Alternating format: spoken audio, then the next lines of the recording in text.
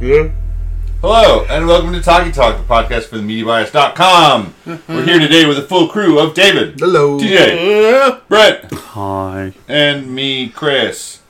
Today we're going to be talking about the thing that we watched, which was the Oscars, and then the things we're looking forward to watching, which are things coming out this year. And Robert and twins! Joke never gets old somehow. So Dave and I have been listening to the No Cat podcast, which is no one can know about this. These, comedy writers who are playing through all the Final Fantasy games. Right. And in Final Fantasy IV, there are these two twins. And they talk about how, absurd and disgusting that commercial is. And one of them found an article by the guy who, brainstormed the idea of the "and twins" commercial. And he acts like it was a stroke of genius that just, fell upon him.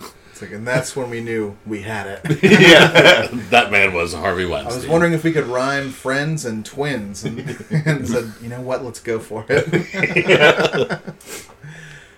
So we're going to talk about the Oscars, we're going to talk about Survivor, and then we're going to talk about things coming out this year that we're excited about.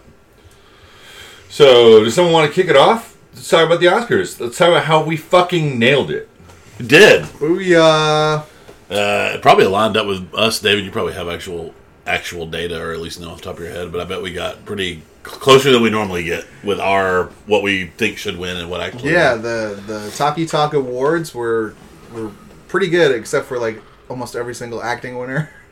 Well, that's all. We're never gonna. Yeah. Well, we had Brad Pitt, I thought. But we nailed director, we nailed picture. Yeah.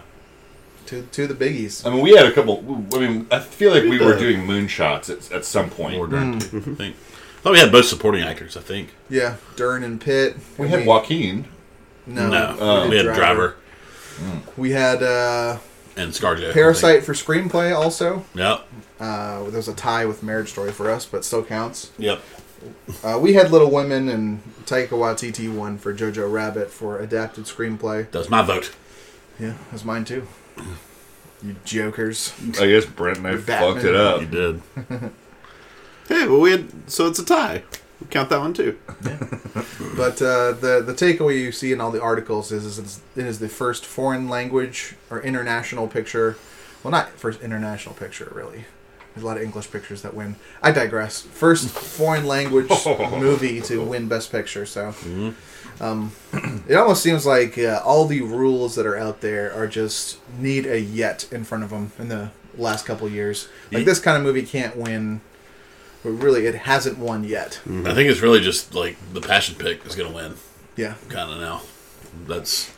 Well, I think Green Book was just the movie that was at least easiest to like, even if we didn't like it. I think it was just an easy movie for people to watch, and it was vanilla and, just like a popcorn movie. And it wasn't on Netflix. And some people said, Roma walked so Parasite could run.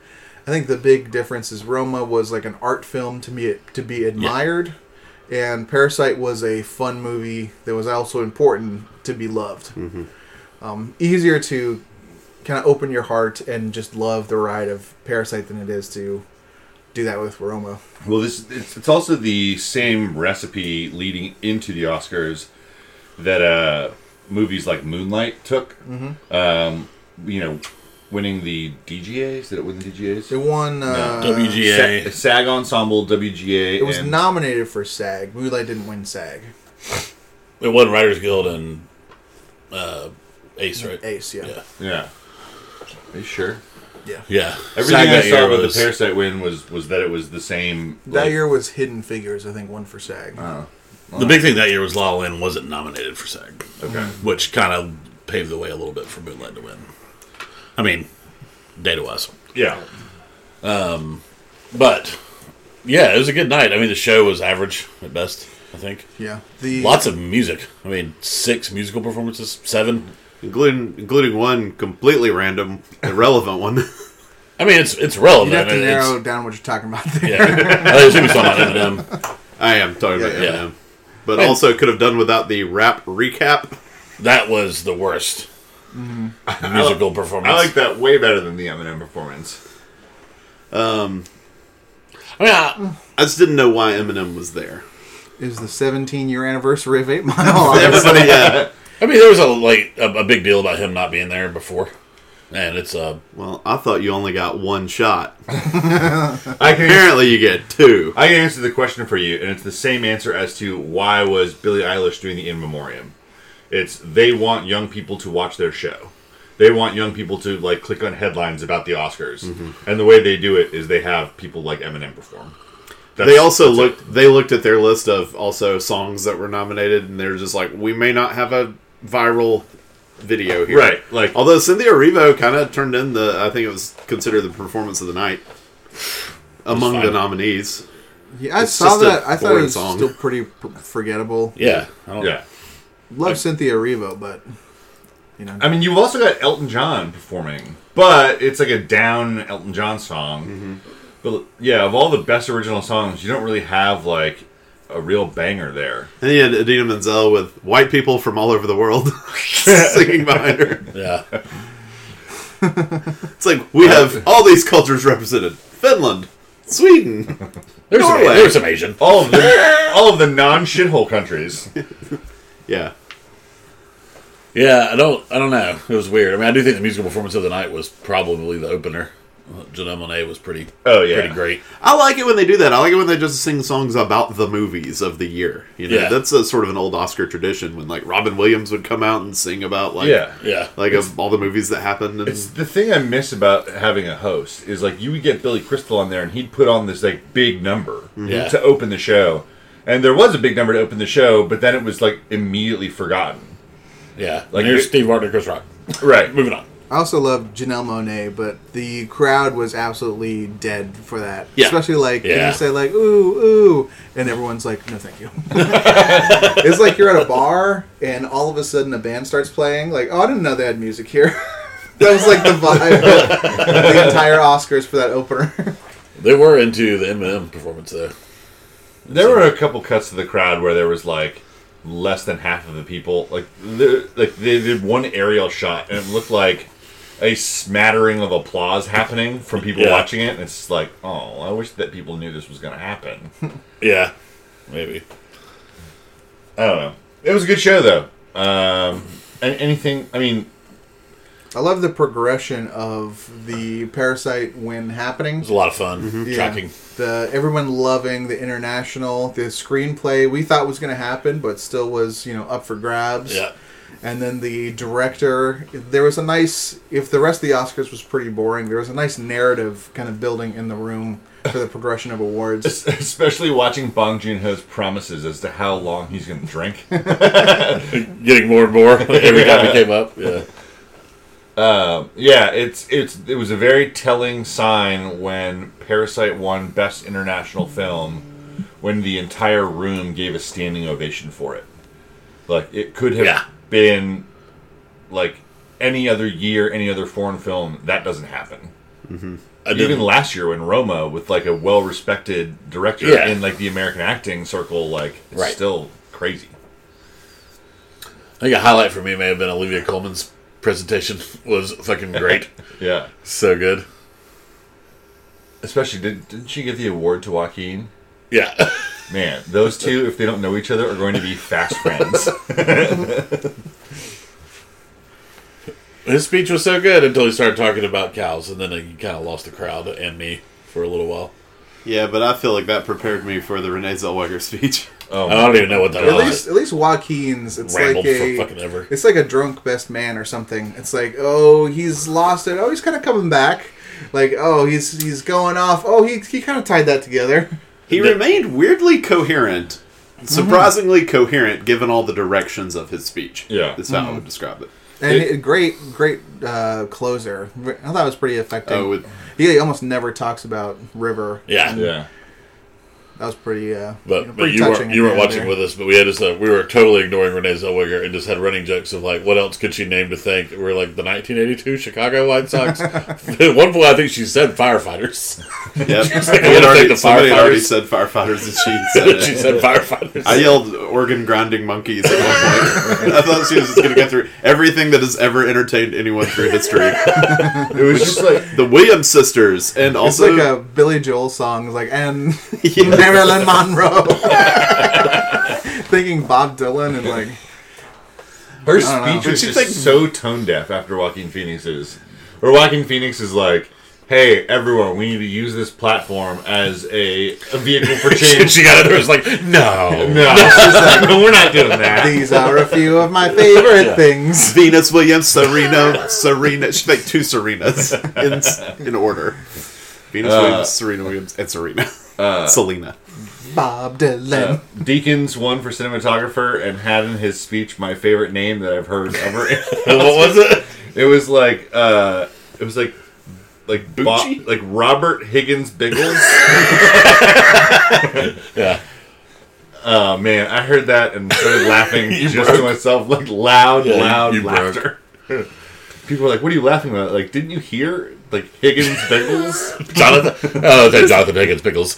So I looked that guy up on IMDb as soon as that happened, and he's just John Higgins, which means the Biggles is it's a nickname. It's just Deakins' personal little pet name for him. What up, Biggles? Biggs. Higgins Biggles. Biggly Wiggly. But yeah, so it was a fun night. When are the Oscars next year? I don't know. We should talk about something to transition out of this. They're at least later, so it's going to be a longer runway. It's just a 1-year test run? Yeah. What the fuck? It was reorienting the schedule, and Next it just year made they'll- this year quick. I don't know really what that means. If nominations are earlier next year and ceremonies at the same time, or it just means ceremony is going to be later like usual. Next year they're going to try June. They really should just announce the nominees as soon as they can in the calendar year. And I know that's a lot of work for the guilds to like watch entries, but baked into nominations, each guild has their own system that they use to determine nominees. Like VisFX, they don't watch the like 60 some movies that get submitted.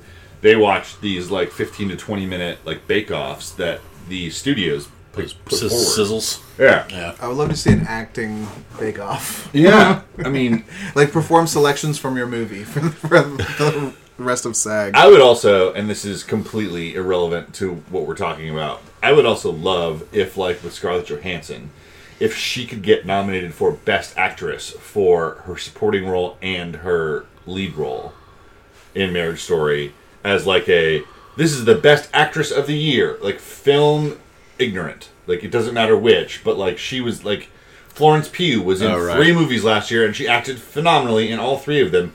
Here are the movies she's up for lead actress. Some critics groups do it. Yeah, I was going to say, there are bodies that do that. I think where you get right into trouble is when there's a fantastic performance and a shit performance. Right. You don't want to punish the amazing performance because they were in some shitty movie. Yeah. I get that, but I do want to punish the great performance if someone also puts forward like shitty work. I mean, I don't only in people like trying to think of somebody who would like that's not a critically acclaimed actor or actress, you know, and they're just doing their work, and then all of a sudden they were in this great role. Yeah, like so, like I guess it does then punish people who are like finally turning the ship and putting forward like a great performance. I have an example. Adam Sandler was in Uncut Gems and the murder mystery movie for Netflix last year. Yeah, I mean, Adam Sandler, that's a good example. I think about it more of like people who don't normally get nominated. It seems a little elitist and exclusive to do that. I see that. And like, I don't want Bradley Cooper to not be in the Avengers because he's worried about his campaign. You know what I mean? Yeah. But I also like that. They do that on like most Breakthrough Artist Awards are that way. I was just thinking about like, and this is like the Razzies does that. Where every nomination they have credits an entire like body of work for the year. Well, I would just define it as just positive contributions only. That's maybe what I would just do. Just like if you can pile up multiple good performances, good on you. Yeah. And I don't really hold it against them when it doesn't work. Yeah.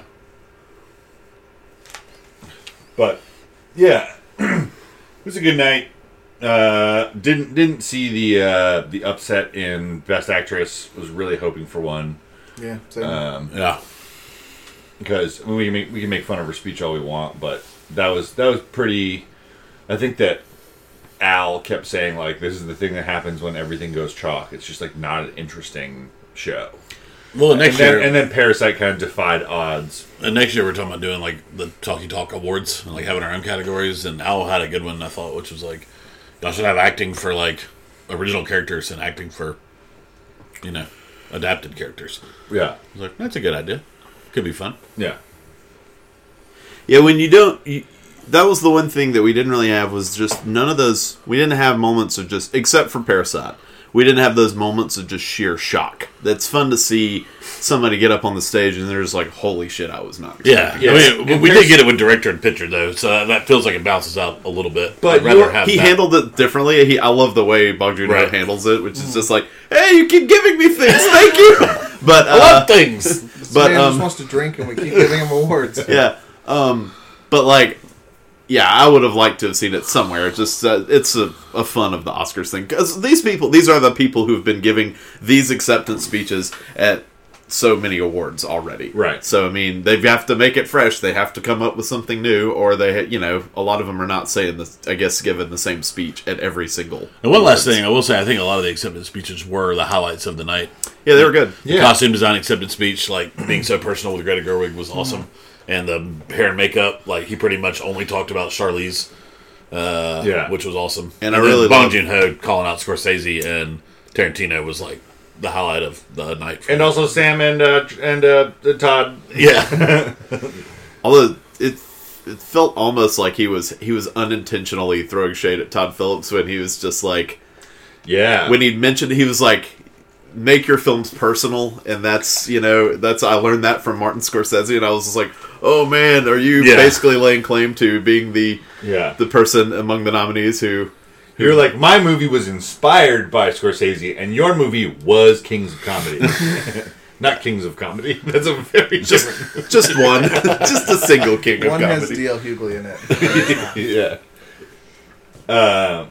And even still with the Parasite like surprise, quote unquote, it was still kind of just like watching a slow like boulder rolling down the hill. Yeah. Like as soon as things started lining up for it, it felt like the only thing that could happen that would surprise us would be then after winning Best Foreign with the reception it got, after winning like director, the director after winning screenplay, then them giving it to a movie that wasn't Parasite. I think that would have been the bigger shocker. It would be, but I mean, just the non-logic part of my brain when Parasite was announced at the very end is still like shocked me that something good happened.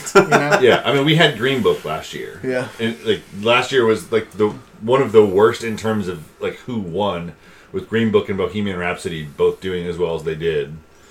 So this year, for them to seemingly course correct and give it all to Parasite just felt nice. I went back and looked, and it's probably longer for me because I didn't like Moonlight as much. But this was the first time the Oscar for Best Picture went to what I thought was the best movie of the year, I think, since 1993.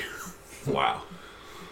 Because I went back year by year and I was like, what's my favorite movie? And it's like, not it, not it, not it, not it. Yeah, I mean, I'm Moonlight for me, but before that it would be longer because I know I didn't have any Best Picture winners on that list we did when we did that episode. You know what I mean? Yeah. At the time, I was a big fan of Return of the King. I think maybe softened a little bit on that, but that may be where I was at. It's just so nice this year when people are like, like making small talk and they know that I'm into movies and the Oscars, when they're like, well, like, what about Parasite? And I can just confidently tell them, like, the best movie of this year won the Oscar for Best Movie of the Year. Mm-hmm. Like, it feels so good to be able to just, like, hand wave those people away who are also, like, what's Parasite? It's good not to be embarrassed about a thing that I love so much. Yeah. In terms of the Oscars and the entire process. Yeah.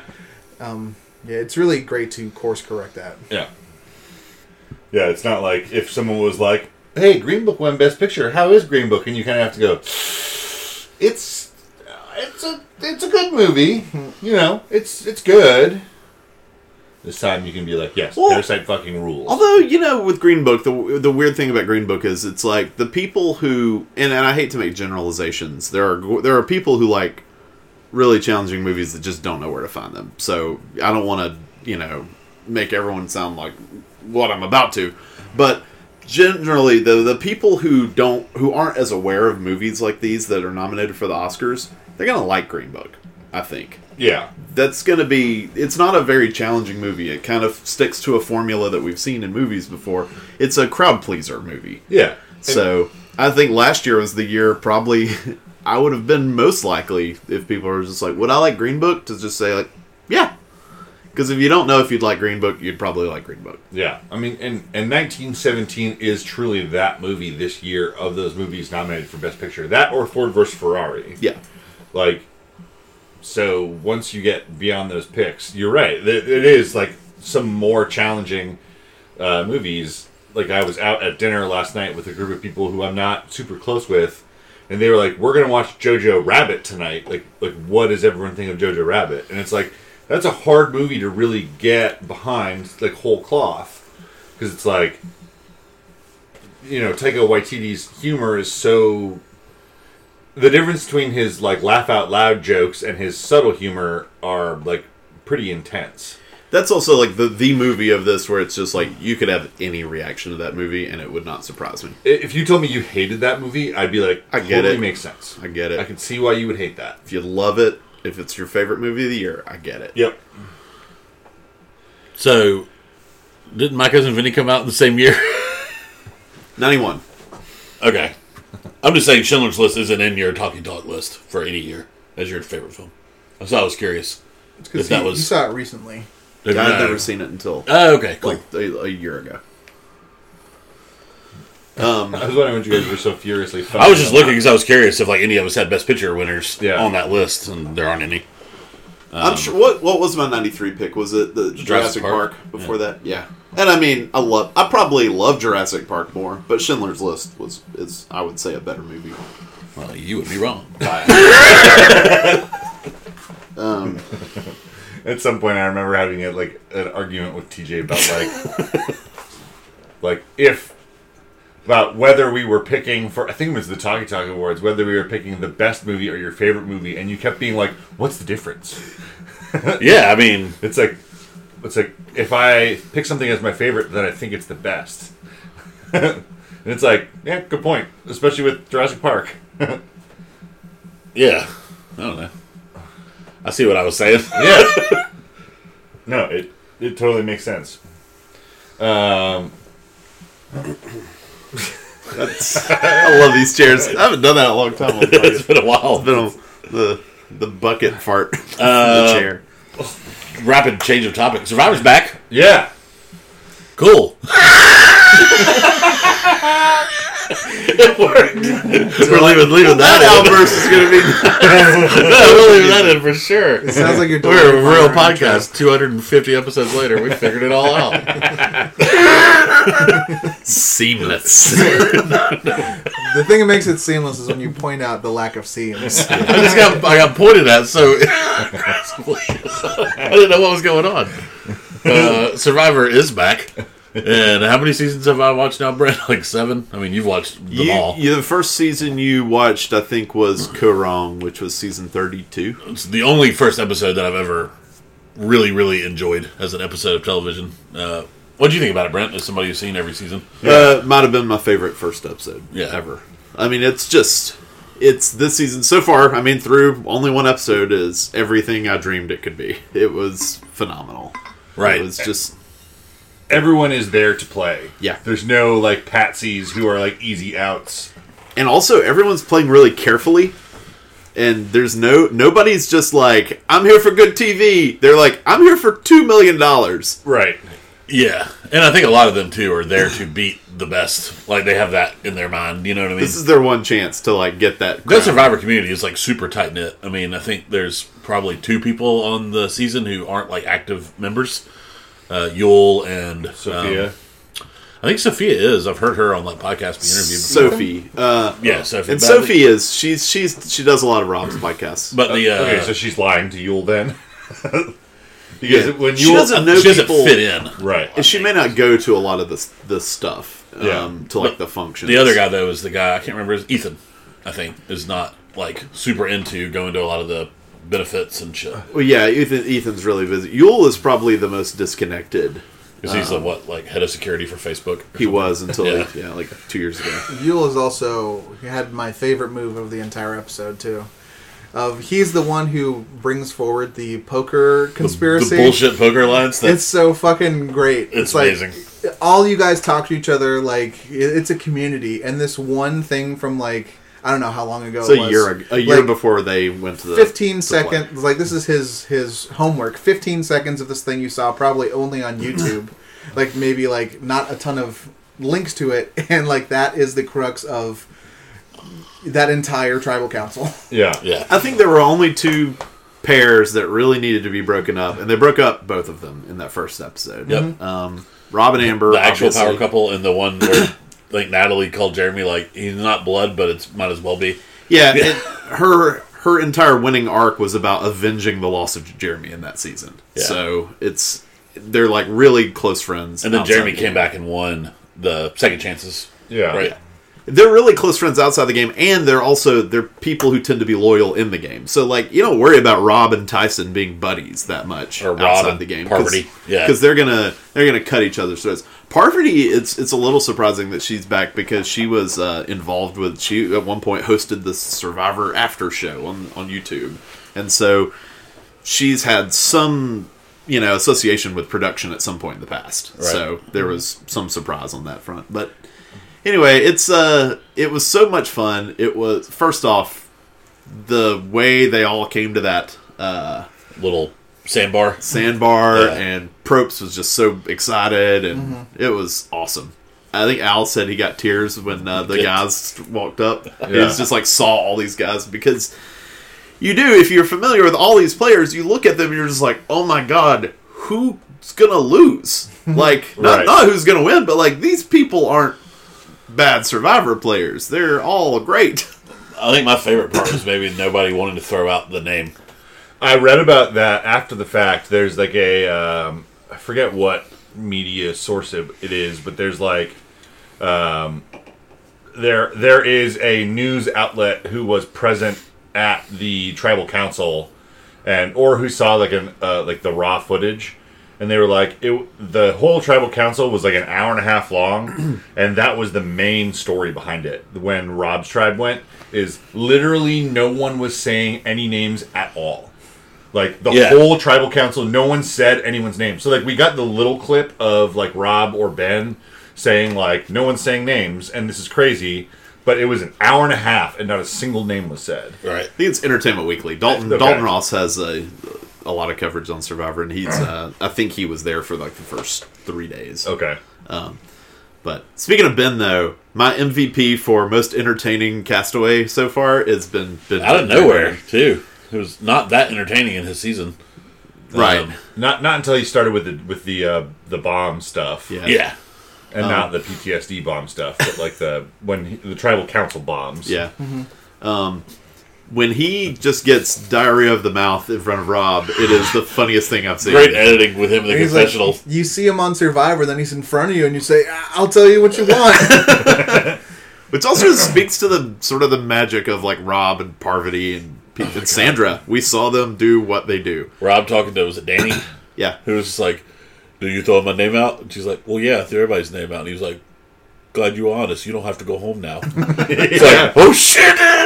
He really does have a very Godfather quality about him. Well, I told Brent that, and he was like, "Yeah, I mean, people have called him the Rob Father." So yeah, it's like sense. Every conversation with him is the test of the Island of the Idols thing. What was great was Danny's you're like, right. You get the immunity. You answered correctly.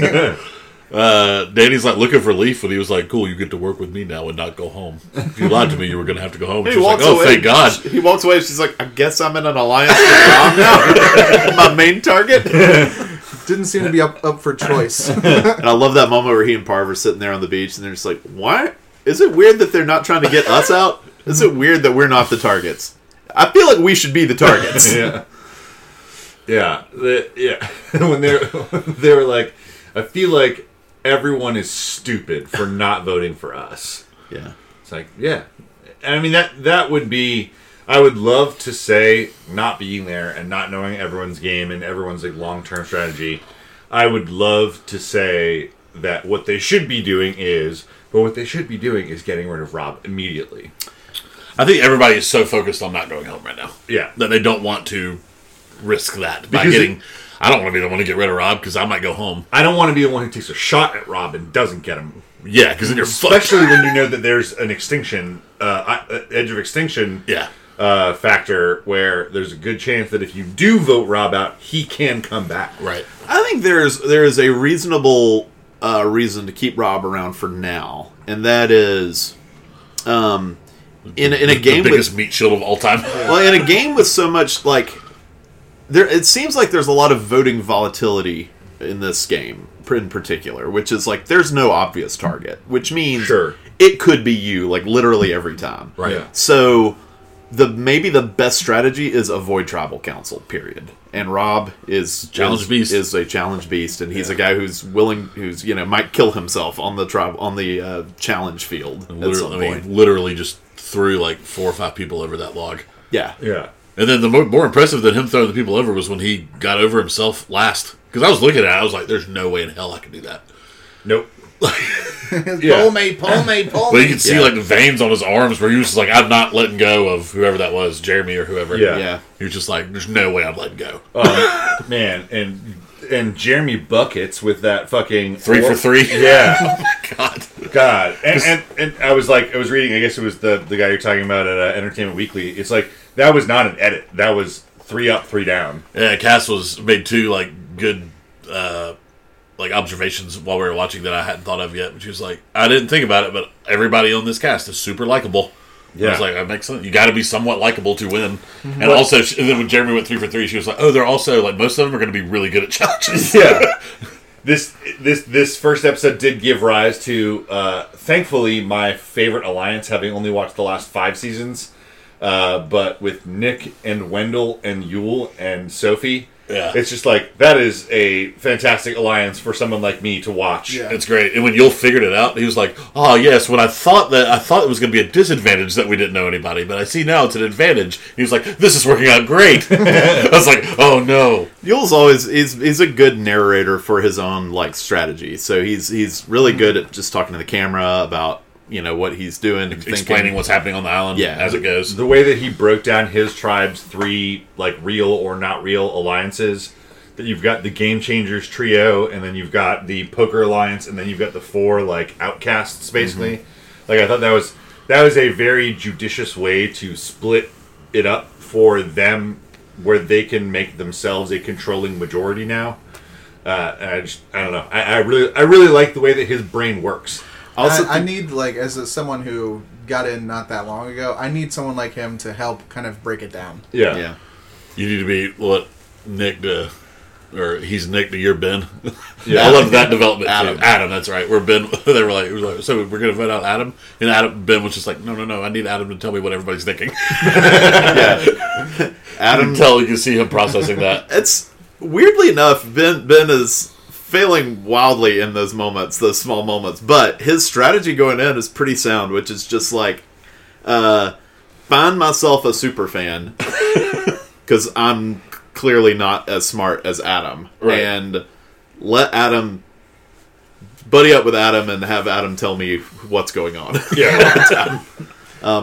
Also, really loved Ethan's one confessional too, and because Ethan's he won season 3 and then he played season 8 and lost an all-star season, and then so it's been, what is that? That's 16 years since he's played Survivor. And back then it was no idols. You just formed a good alliance and you were loyal, and that was how you won. The one thing I do need, and the only beef with the episode, it's really for the rest of the season, I hope there's a moratorium or everyone gets stable. For me to keep hearing how fast the game is. Oh, yeah. And it's not like it used to be. It's I need us to put that in the rear view eventually. Yeah. But Ethan's reaction every tribal was... is it goes so fast. It's, this is not like how I used to play. Well, now that it's so fast, and it's not how I played. Well, the good thing about having both tribes hit council in episode 1 is Jeff has said all the introductory shit he's needed to say. So hopefully we can. Good thing about 2 Hour Up too, in general. Yeah, I really do think that marks what ends up being a rough pre-merge season for me. is if there is one tribe that just dominates so hard. It's boring TV. Yeah. Mm-hmm. Like, and bad for the show because I don't know anything about half the people with the merge. Yeah. Yeah. Although I do love the story of, I think, not Debbie. What's the person who Denise? Denise. With Adam? Well, no, it sucks for them. That's an unfortunate situation. But her previous season, I love the story of that. Mm-hmm. That it was like her and Malcolm, and like they just got willed down to the final two, and then somehow people let them stay together until the finale. Mm-hmm. Denise. So the second tribal council of this first episode was the first time Denise has ever not attended a tribal council while playing Survivor. Oh wow! She went to every. She's the only person to ever go to every tribal of a season and win. Yeah. And then of course she goes to the first one this year. It's just there's that point where she's just like, it's happening again? I'm so sorry, guys. We have the same color as I did last time. There's people are superstitious about tribe colors in Survivor. Mm-hmm. I think it's like orange tribes have like all our tribes that get decimated a lot. Makes sense. So easy to see for predators. It's logical. Yeah. So good app. Looking forward to the rest of it. Yeah, my preseason pick was Tyson, and things aren't looking great, but at the same time, things are looking almost equally not great and great for everyone. Mine was Jeremy, who the first episode of Survivor I ever watched was the finale when he won. And not looking great for him either. Lost his best friend. Okay. And like I said, my way too early just favorite person to listen to is Yule. Oh, Yule's, yeah. There was nobody I was more excited to watch play again than Yule. Yeah, and somebody who knew nothing about Yule except for the little videos that Brent shared on the Facebook groups. As soon as Yule talked, I was like, "Oh, I get it." Yeah. And my preseason pick is Sophie, just because I loved the little video that Brent shared. Just like the way that she's so honest and kind of rude to people. Yeah. And then when she's called out for being rude, she's like, "Yeah, I guess I am rude," and that's it. Like no apology. So she's my pick, just because she's a lot of fun to watch. Her season 2 is just like, it's like what's the most definitive thing I could say about Sophie, and it's she does not suffer fools easily. Yeah. So Sophie, for your Survivor challenge, you've been put on an island with fools. Yeah. Nothing but fools. Yeah. Good luck. You shared the Peridium videos. It's Peridium, right? Yeah. Sounds very close to something else. When I first Googled it, I was like, perineum, and it's like, wait, no, I know what that word means. It's something different. Oh. It was funny, him talking about her season, and he was just like, very, very much lauded her ability to like, basically, she told everyone, like, hey, I'm a snake, I'm going to go hide in this tall grass, but like, just know I'm here and I'll work with you. And they were like, oh, okay, that makes sense. And like just her ability to manage lunatics, I really enjoyed. Yeah, and it's funny. There is a round table that or a panel discussion at the premiere. So they had a Hollywood premiere on Monday, and it was like 8 of the castaways showed up, and Probst and Sophie was one of them, and they were talking about what's one of the challenges for you that you were expecting coming into the season. She said, well, it's I don't know how to win against these types of players. She said, I got to sit next to a lunatic at my final tribal, and everyone else on the stage just is like nervous chuckling while because she sat next to Coach, and that's. I mean, he thinks he's a samurai. He wrote one book. What was it called? I don't know. It was like Adventures in South America of a Dragon Slayer. What? Calls himself the Dragon Slayer and Coach, and also is actually a coach though. Don't think he was ever actually a Dragon Slayer. Right. 2 truths and a lie. He's a conductor. Yeah, I'm a composer. I'm a college soccer coach, and I'm a Dragon Slayer. All he's missing is Midnight Toker. He's got a Steve Miller Band song. So, yeah, she got to sit next to him. It's going to be a lot harder not being able to sit next to him. And I liked her confessional where she was talking about Yule. She's like, on my season, I was the smartest person. This season, I'm not. So I found the smartest person, and now I'm working with him. I have a smart meat shield. Smart person meat shield. I also just love seeing more Wendell. That guy's just like the great. coolest guy to be Wendell's around. Great. He's all like, I didn't want to be the guy building everything. Everyone's like, Wendell, you can do this. He's like, yeah, I can. Built a badass shelter too. Yeah, I also just, it's the small things. I appreciate no one is the lazy, who's the Indian lady from last season? I already forgot. Krishma. Oh, Karishma. Yeah. There's no Karishma, so they're all pitching in and helping, and when people get food, they're like, oh, that's great, instead of like, oh, this guy's a threat. Yeah, well, I think, too, that in this season, there's probably not a lot of that, right? Like, if you build a shelter, you're not going to be like, we got to watch out for him. He's the guy who can build a shelter. Yeah. Like, they're not doing that this season. Well, or Tyson makes fire, and it's like, oh, that's great, we have fire. Yeah. Thanks, Tyson. It's like, we can all make fire, right? Except they are saying that, but they're saying that about every person who walks by. It's like, hey, that's the shelter builder. Hey, that's the guy who won that season. That's the person who won that. Yeah. I am actually might have Wendell now as my winner pick after the first episode. I think he's in a really good spot. I think you don't hear a lot of people focusing on him. He's still under the radar. Despite playing an under the radar game and winning, they're still putting him under the radar. Yeah.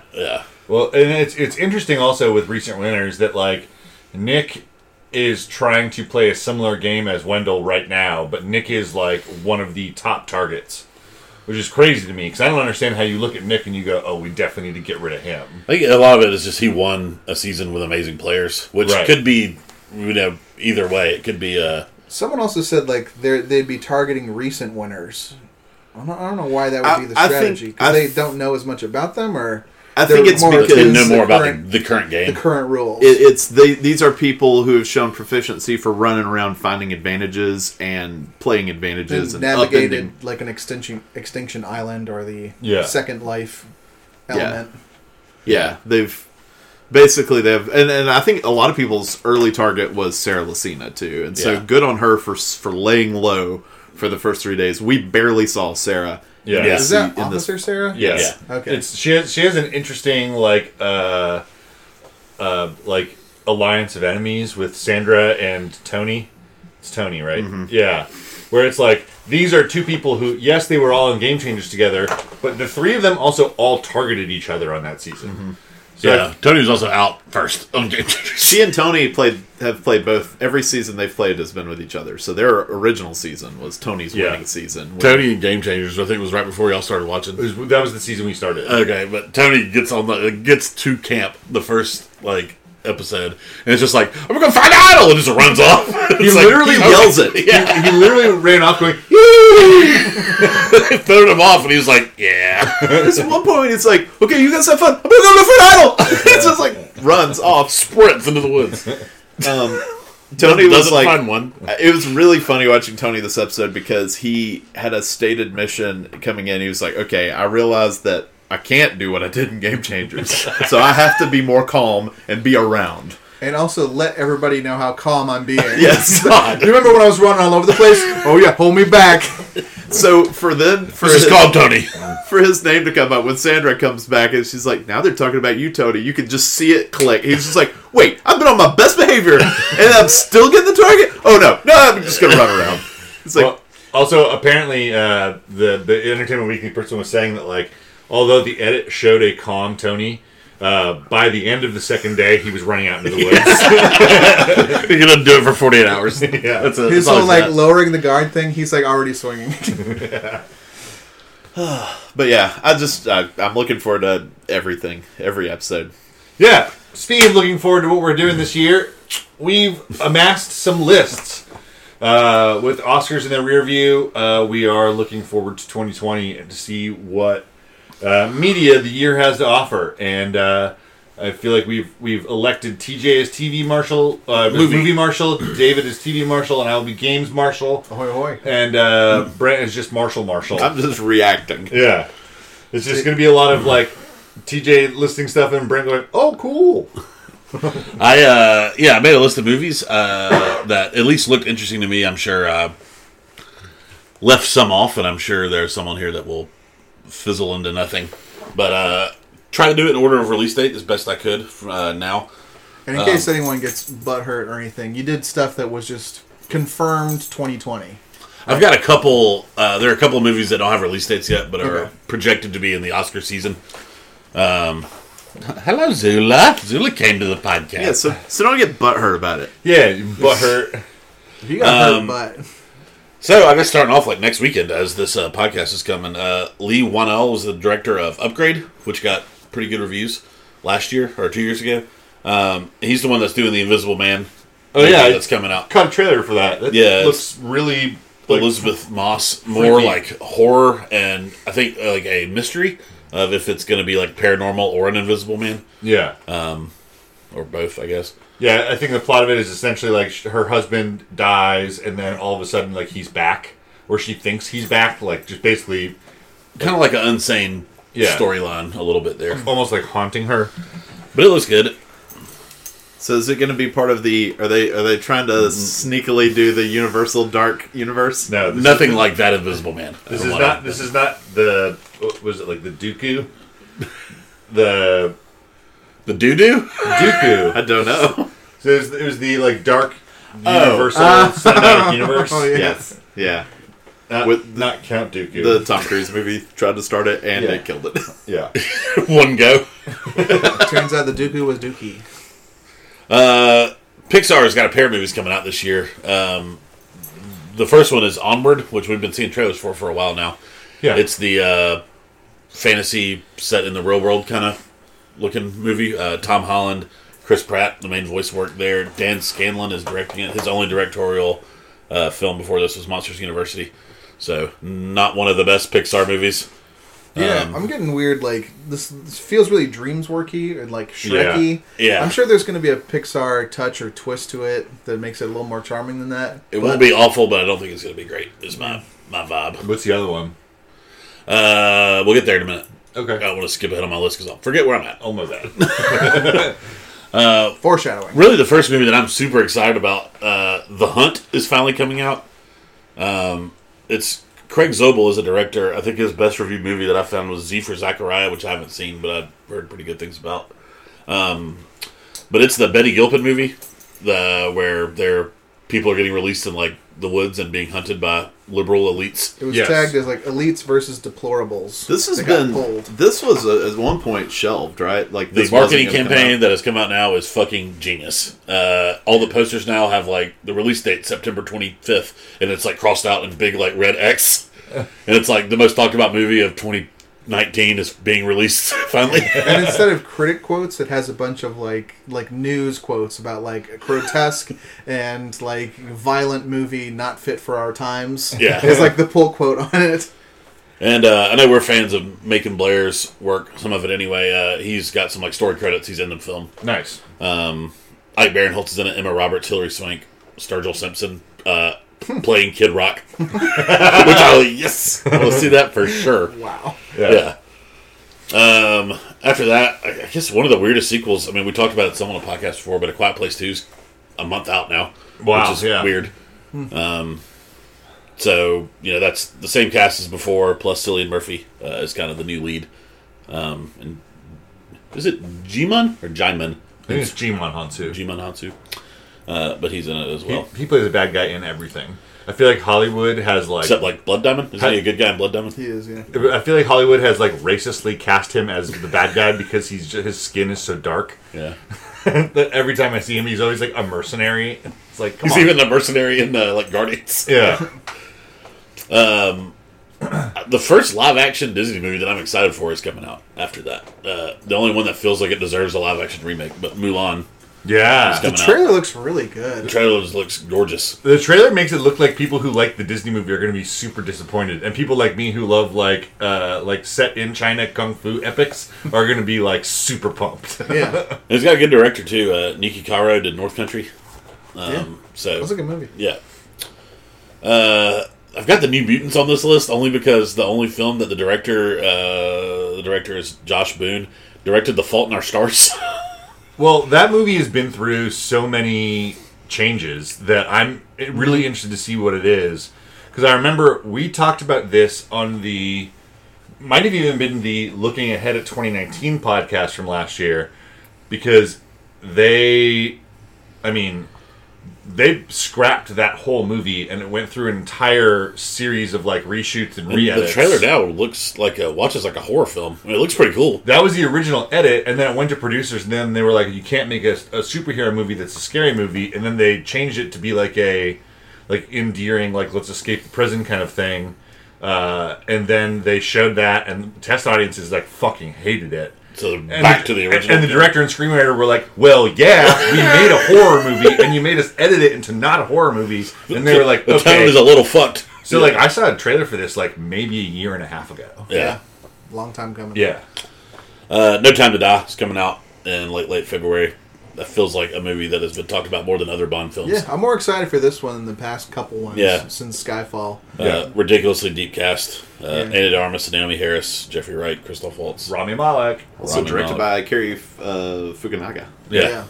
Love his stuff. Yeah. I'm pumped. I've never seen Beast of No Nation, but I've seen it. It's pretty good. I'm pumped. The intro song by Billie Eilish. I think that's going to be great. Perfect fit for that. She'll be singing Yesterday. A bunch of dead people will scroll across the screen. All actors from Bond movies. All the henchmen who died during the movie. I felt so bad. I read a tweet from her about not to go back to the Oscars, but she was like, "Yeah, I butchered the fuck out of that performance." Yeah, but she was like, she's been in bed now with the flu for like 3 or 4 days. I thought she was pretty good. Yeah, it was funny. People were like, "She was flat," and it's like that's how she sings. Yeah, that is how she sings. I was excited about this one only because we've had some good horror movies come out with first-time directors. But Gerard Bush, who's done some stuff but never directed, never been at the helm, his debut is coming out this year with Janelle Monáe, Jenna Malone, Gabrielle Sidibe. But Antebellum, I saw trailers for it a bit during the Oscar rush in theaters. Produced by Jordan Peele, maybe? Yes. Okay. It looks crazy. I don't know. I think Jenna Monáe plays a successful author. Finds herself trapped in a nightmarish reality and must find a way to break free of the horrors at hand. But she's gets stuck in a back in time antebellum slave house. Gosh. Yeah. So I don't know. It looks crazy. How much money is Black Widow going to make? Is it going to make more than the Bond film? I would assume so. I'm wondering if there's going to be maybe I'm just the only one feeling it, but I do wonder if there's any Marvel fatigue after Endgame because it was such a good final sort of and this is a prequel. It's like going set back after Civil War. Yeah. And it's also, I'm not gonna raise the issue, but it's also a superhero movie helmed by a woman, which they never do as well. People just don't go out to see those. Yeah, Kate Shortland directing. She did Berlin Syndrome, which I saw, but I don't remember much about. Well, when this movie was announced, I was not very interested, and then they cast Florence Pugh, so I'll be there. And David Harbour. I mean, yeah, he's good too. Yeah, we're all card-carrying members of the Pew crew. Yeah.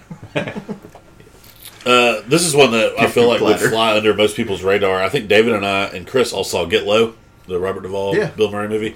Aaron Schneider is the director of that. He's directing a World War II movie about a destroyer outrunning wolf packs of U-boats, and the captain is Tom Hanks, played by Tom Hanks. Huh. I guess he is the captain.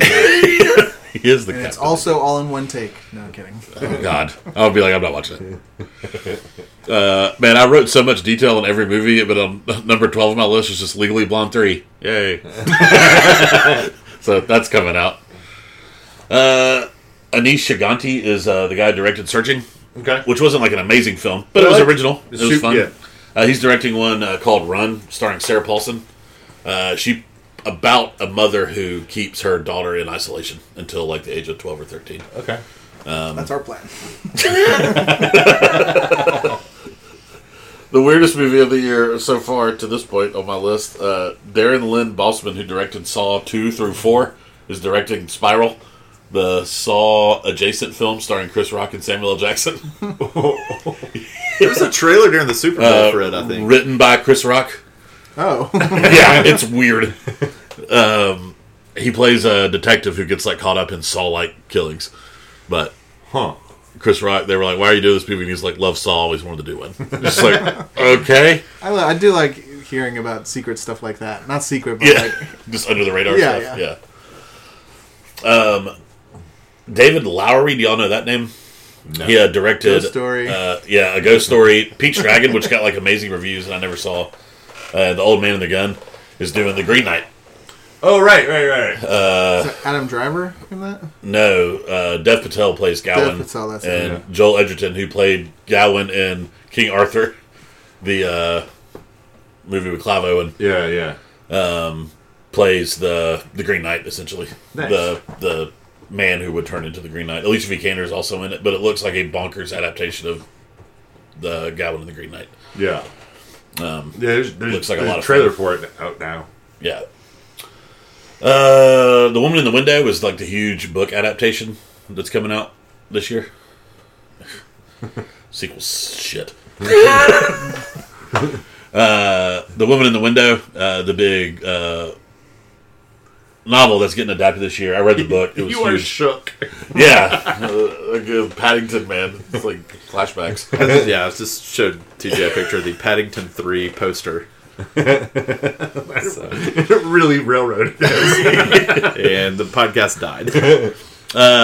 Joe Wright's directing The Women in the Window, though. It's a murder mystery. Kind of the book gave me vibes like Girl on the Train, that kind of story. Yeah. And it's got Amy Adams and reuniting Gary Oldman with Joe Wright. So it looks like it might be fun. Amy Adams can finally get her Oscar. Maybe. She needs one. She's getting up there. Me and Al were talking about her and Michelle Williams and Saoirse Ronan. All have like 4 or 5 nominations and never really gotten close to winning. I think Amy Adams has 6 now, I think. I think she was at 6. Yeah. Anthony Mackie, Brian Tyree Henry, Jennifer Jason Leigh, Julianne Moore also all in that film. Cool. F9's coming out this summer. Yes! Yeah. Watch that trailer. It is awesome. And Justin Lin is like people see is like the one who makes the great ones, right? He's the person who really turned the franchise around. Directed 3 through 6. I think.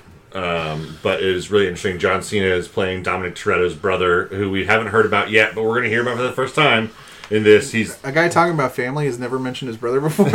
Helen Mirren and Charlize Theron, have they been in the franchise before? They have. Charlize was Cypher, Cypher, the bad guy from Seven, and Helen Mirren is Jason Statham's character's mother. Oh, she's like the crime boss in the UK. Because Statham's brother was also a bad guy. He was the one with the ramp cars in the 5th one. Cool. And it's also Han Strikes Back, right? Yeah. Han, teasing some Han. not just teasing. He is back from the dead somehow. Fan favorite from... Well, that is not unprecedented in this series, though, right? Paul Walker's not coming back. Wasn't she supposed to be dead and came back? Letty? Yeah, Michelle Rodriguez's character, Letty. Yes, but like we've never had such a definitive like this character died in this movie in Fast 3, and then they even showed that like they were super killed by Jason Statham. Head, body. Yeah. super There's killed. one more definitive death. Hey, I made a Paul Walker joke a second ago, and no one like acknowledged it, so I'm not going to let you have this one. It took me a second. I don't get Paul Walker jokes. I don't know who that is. Sorry, Brian. Everyone knows Brian, right? From Fast and the Furious? Yeah. I know his work from Pleasantville. Kenneth Branagh's got a couple of films coming out this year that he directed. This one gets pretty much. This one, what was the one that was so bad from a couple of years ago? The Disney live action adaptation of the Oprah movie. Reese Witherspoon, Minna Kaling played the 3 witches. Wrinkle in Time. Yes, that's the one I'm getting from Kenneth Branagh's finally filming Artemis Fowl, which is a book I read when I was a kid. I feel like have they not tried to make that movie before? I think they've been trying for a long time. How's that not been a movie that's come out every year of my life? I was just waiting for Kenneth Branagh. Yeah. But Judi Dench and Josh Gad in this one sounds like a great time. Gadzooks. What a home run. But that movie's not going to make any money because it's coming out the same weekend as Wonder Woman 1984, which looks like a lot of fun. Yeah. I love those trailers. Wonder Woman. And right after that, Nia DaCosta, who did Little Woods. Didn't you see that? That's the Rooney Mara movie. No, Little Woods. Little Woods got super good reviews. But anyway, Nia DaCosta's directing Candyman. Cool. Produced by Jordan Peele as well. Who's the lead in that? I think I saw Yahya Abdul-Mateen. Yes. Yeah. Who's like blowing up. He's in Watchmen. And he was the bad guy in Aquaman, which is like the best DC movie in existence. Somehow. Besides Wonder Woman, I guess. And apparently this Birds of Prey movie is okay. And Tony Todd is back. I was wondering about him. Yeah. Judd Apatow's got another film coming out this year. It is the first one I'm interested in a long time for Judd Apatow works. It's the Pete Davidson story, essentially, written by Apatow and Pete Davidson. Starring Pete Davidson, Bill Burr, Marissa Tomei, and Maude Apatow, which was his oldest daughter. Yeah, she's been in stuff with his. Plays Pete Davidson's little sister. But it's pretty much like him going through the shit after his dad died in 9/11. So, sounds interesting. That is the most salable quality of Pete Davidson, so it makes sense. Yeah. Now we're at that other Pixar movie. What is it? Soul. Oh. It's about... 1988 Summer Olympics. Joe Gardner, a middle school music teacher, has long dreamed of performing jazz music on stage and finally gets a chance after impressing other jazz musicians during an opening act at a club. However, an accident changes everything and makes his soul get separated from his body. This is the one that's going to get nominated for an Oscar. I feel like I've seen just a little bit of either images or like a teaser, like some Inside Out vibes. Yeah. Like his soul being split up and having to come back. Starring Jamie Foxx and Tina Fey, and it's Pete Docter is the director who did Up, Inside Out, and Monsters, Inc. So that's the guy who makes the good ones. So super excited about that. John Chu making a musical that'll make a ton of money, and the trailers look amazing. He's the guy who directed Crazy Rich Asians. He's directing In the Heights, though. Yes. Lin-Manuel Miranda will finally get his EGOT. Those trailers look... Only if he writes an original song that he not wrote in the 4. musical. Oh, there you go. Yeah. He wrote 4? Yeah. They interviewed him on the red carpet, and they were talking about the songs this year. And they were like, "Oh yeah, and you've got In the Heights coming out. Like, can we expect any new songs we haven't heard yet?" He's like, "I wrote 4 original songs for it." Leaving 1 nomination for the rest of you. I think they max. Is it 2? Was that the max? I think it's a limited 2. Okay. It didn't used to be. It's like the Beauty and the Beast rule or Lion King rule or something. Lion King had 3. Beauty and the Beast may have even had 4. Top Gun Maverick's coming on after that. People have been talking about that movie since, I think the first episode we made a joke about we wish the drones were just like those little drones. So I think everybody knows that movie's coming out. Free Guy is a movie I'm interested in. I don't know if it's going to be good or shitty. Ryan Reynolds. Yeah. Like a Grand Theft Auto. Plays an NPC in a Grand Theft Auto type game. Just going to insult people who actually play video games. Sean Levy's the guy who directed the Night Museum movies, which are like... And Pixels. Maybe not. It feels like he would have. I mean, he didn't do much else because the second movie I have listed is The Internship, which means that was his second best movie, in my opinion. After all 3 Night at the Museums. Taika Waititi's in that movie too, though, which is weird. Okay. Yeah, I don't know why he's in it. But after that, are y'all more pumped for Ghostbusters than you were for the last Ghostbusters? How are y'all feeling about that as 2 mega Ghostbusters fans? Fine. Oh yeah, I'll always give him a chance. I'm always into him. The trailer seemed interesting. Yeah. They have a good cast. I like Finn Wolfhard. Carrie Coon. Paul Rudd. Yeah.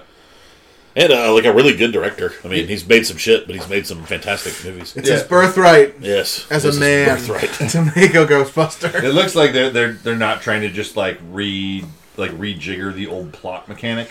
It looks like they're at least taking it in an interesting direction. Yeah. With how people understand how to bust Ghost. Mm-hmm. Yes. Tenet is coming out, a movie that we won't know much about until we see it. There's a trailer out for it. Yeah. But has time travel? A secret agent is tasked with preventing World War III through time travel. That is all the studio has said.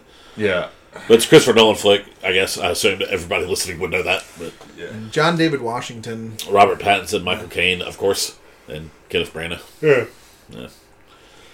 Oh, I put Jungle Cruise on the list. I assume it's about a jungle cruise. Is that a Disney movie based on the ride? It is. Starring Emily Blunt and The Rock. No. I almost said directed by Wes Anderson, but that's the next movie on the list. No, this is Jean Colette Serra. They directed The Shallows and House of Wax, so I don't predict much coming from Jungle Cruise. Man. Other than it'll make a bunch of money. Yeah. Yes. The French Dispatch is coming out, however. The most Wes Anderson movie that we've ever seen a trailer for. I thought Grand Budapest Hotel was the apotheosis of Buddha ass. Grand Buddha ass. But then, this movie outdid it. Yeah. It looks like it. But then you watch the guys who are invariably in the branch of the military just called soldier, where they're just like, when they start like a firefight, they just are all posed around the room very perfectly, like with their hands out with 2 guns, and it's just super strange, but I'll watch it because it's Wes Anderson. Yeah, the cast list is just stupid. I'm not going to read it all because there's 30 names that we all know. If they've been in a Wes Anderson movie, they're in this one. Plus Timothy Chalamet's in it. Timothy Chalamet. Hey. There's one. The movie that I predict to get like 12% on Rotten Tomatoes coming out right after that, Morbius. That movie's going to be so bad. Jared Leto movie? Yeah, and Matt Smith. He's a vampire. It's the guy who directed Life, that horrible fucking space movie from a few years ago with Ryan Reynolds. It's if you don't know about Morbius, the superhero, his superhero power is he's a vampire. Kind of like Blade, where his superpower is he's a vampire and a human. Yeah. And he's really good at hating vampires. Yeah. But it's funny because in the comic books and the cartoons, Morbius has a mouth on his hand that, like, talks. And I really hope they do that. It's just like, just like a sock puppet. Just like, no, but it'd be better if it was just a puppet. Yeah. I keep thinking South Park. I just want his hand to want taco-flavored kisses. Bill and Ted Face the Music is finally coming out. I feel like we've been hearing about that forever. Yes. I will watch it. Yeah. Hell yeah. Dean Pariseau is directing it. He's the guy who did Galaxy Quest and Fun with Dick and Jane. And perfect. Yeah. The King's Man is coming out. When will they stop making these movies? I don't fucking know. Although this one's weird, man. It's a guy who did Layer Cake and Kick-Ass. Yeah. The old X-Men movies. Yeah, Matthew Vaughn. It's a prequel to Kingsman also. Yeah. Yeah. I guess that's a... If you want that, yeah, you got it. Yeah. Skipping some of these. Last Night in Soho's coming out. It's probably the movie I'm most amped for. That's the Edgar Wright horror movie. Yes. Coming out this year. Thomasin McKenzie, Anya Taylor-Joy, Matt Smith, Terrence Stamp. Not playing Saw, but I love that. Edgar Wright was like, yeah, be in my movie. I just want. I think you probably skipped this one because it looked horrible. But I think they made a live action adaptation of Monster Hunter, the video game series. What? Really? Well, it's got Mila Jovovich, so I just assume it is indeed an adaptation of the video game. It is. I skipped it on purpose. Yes. T.I. is in it. Ron Perlman is in it. So. Why would they... a game that is only popular in Japan, why would they make that a movie? To make overseas money? I guess. Maybe it's got foreign production, but like, I don't know. Capcom does weird shit. Yeah. Alright, always. Back to movies that will be good. Not necessarily. Just movies I know about. I would have included that if I would have known it would have been interesting. No, I knew it was video games. I read about it, and I was like, nope, this movie looks like dog shit. T.I. is second build. Yeah. Trial of Chicago 7 is coming out this year. It's going to be Aaron Sorkin's second, right? Film he's directed. Mm-hmm. If you want to get a head start on your Oscar race, that will be nominated for Best Picture, probably. At least screenplay, I'm guessing. Yeah, probably so. But a huge cast in that, and check it out. BIOS is coming out. It's Miguel Sapochnik directing that. Tom Hanks and Caleb Landry Jones are both in that movie. I like one of them. Tom Hanks plays the last man on Earth who builds robots. Well, I don't think he's the last one. Well, I think Caleb Landry Jones plays a robot. That fits. Venom 2 is coming out. This is another one of those. Why are they making it? Overseas money. Yeah, it's probably got a foreign production company. Yeah, you're right. Andy Serkis is directing this one, so I don't know. We'll see. Yeah, his last movie did so well. Rumored Tom Holland integration as well. Yeah, whatever. Death on the Nile is coming out. It's pretty much a straight up sequel to Murder on the Orient Express. What did you say it was called? Death on the Nile. Okay. It's Kenneth Branagh as Perrault in directing. Why do you keep saying Kenneth Branagh? Did he get bored? Apparently. The Witches is a new adaptation coming out. That's the Roald Dahl book. You all seen that scene with Angelica Houston where she holds like the conference with all the witches? It's a remake of that movie, pretty much. Anne Hathaway playing that role. Directed by Robert Zemeckis, though, so might be good. Might be Uncanny Valley. Yes. The Halloween sequel that I feel like nobody's talking about is coming out on Halloween this year. Halloween Kills. Halloween Kills. The same director as before, Jamie Lee Curtis and Judy Greer.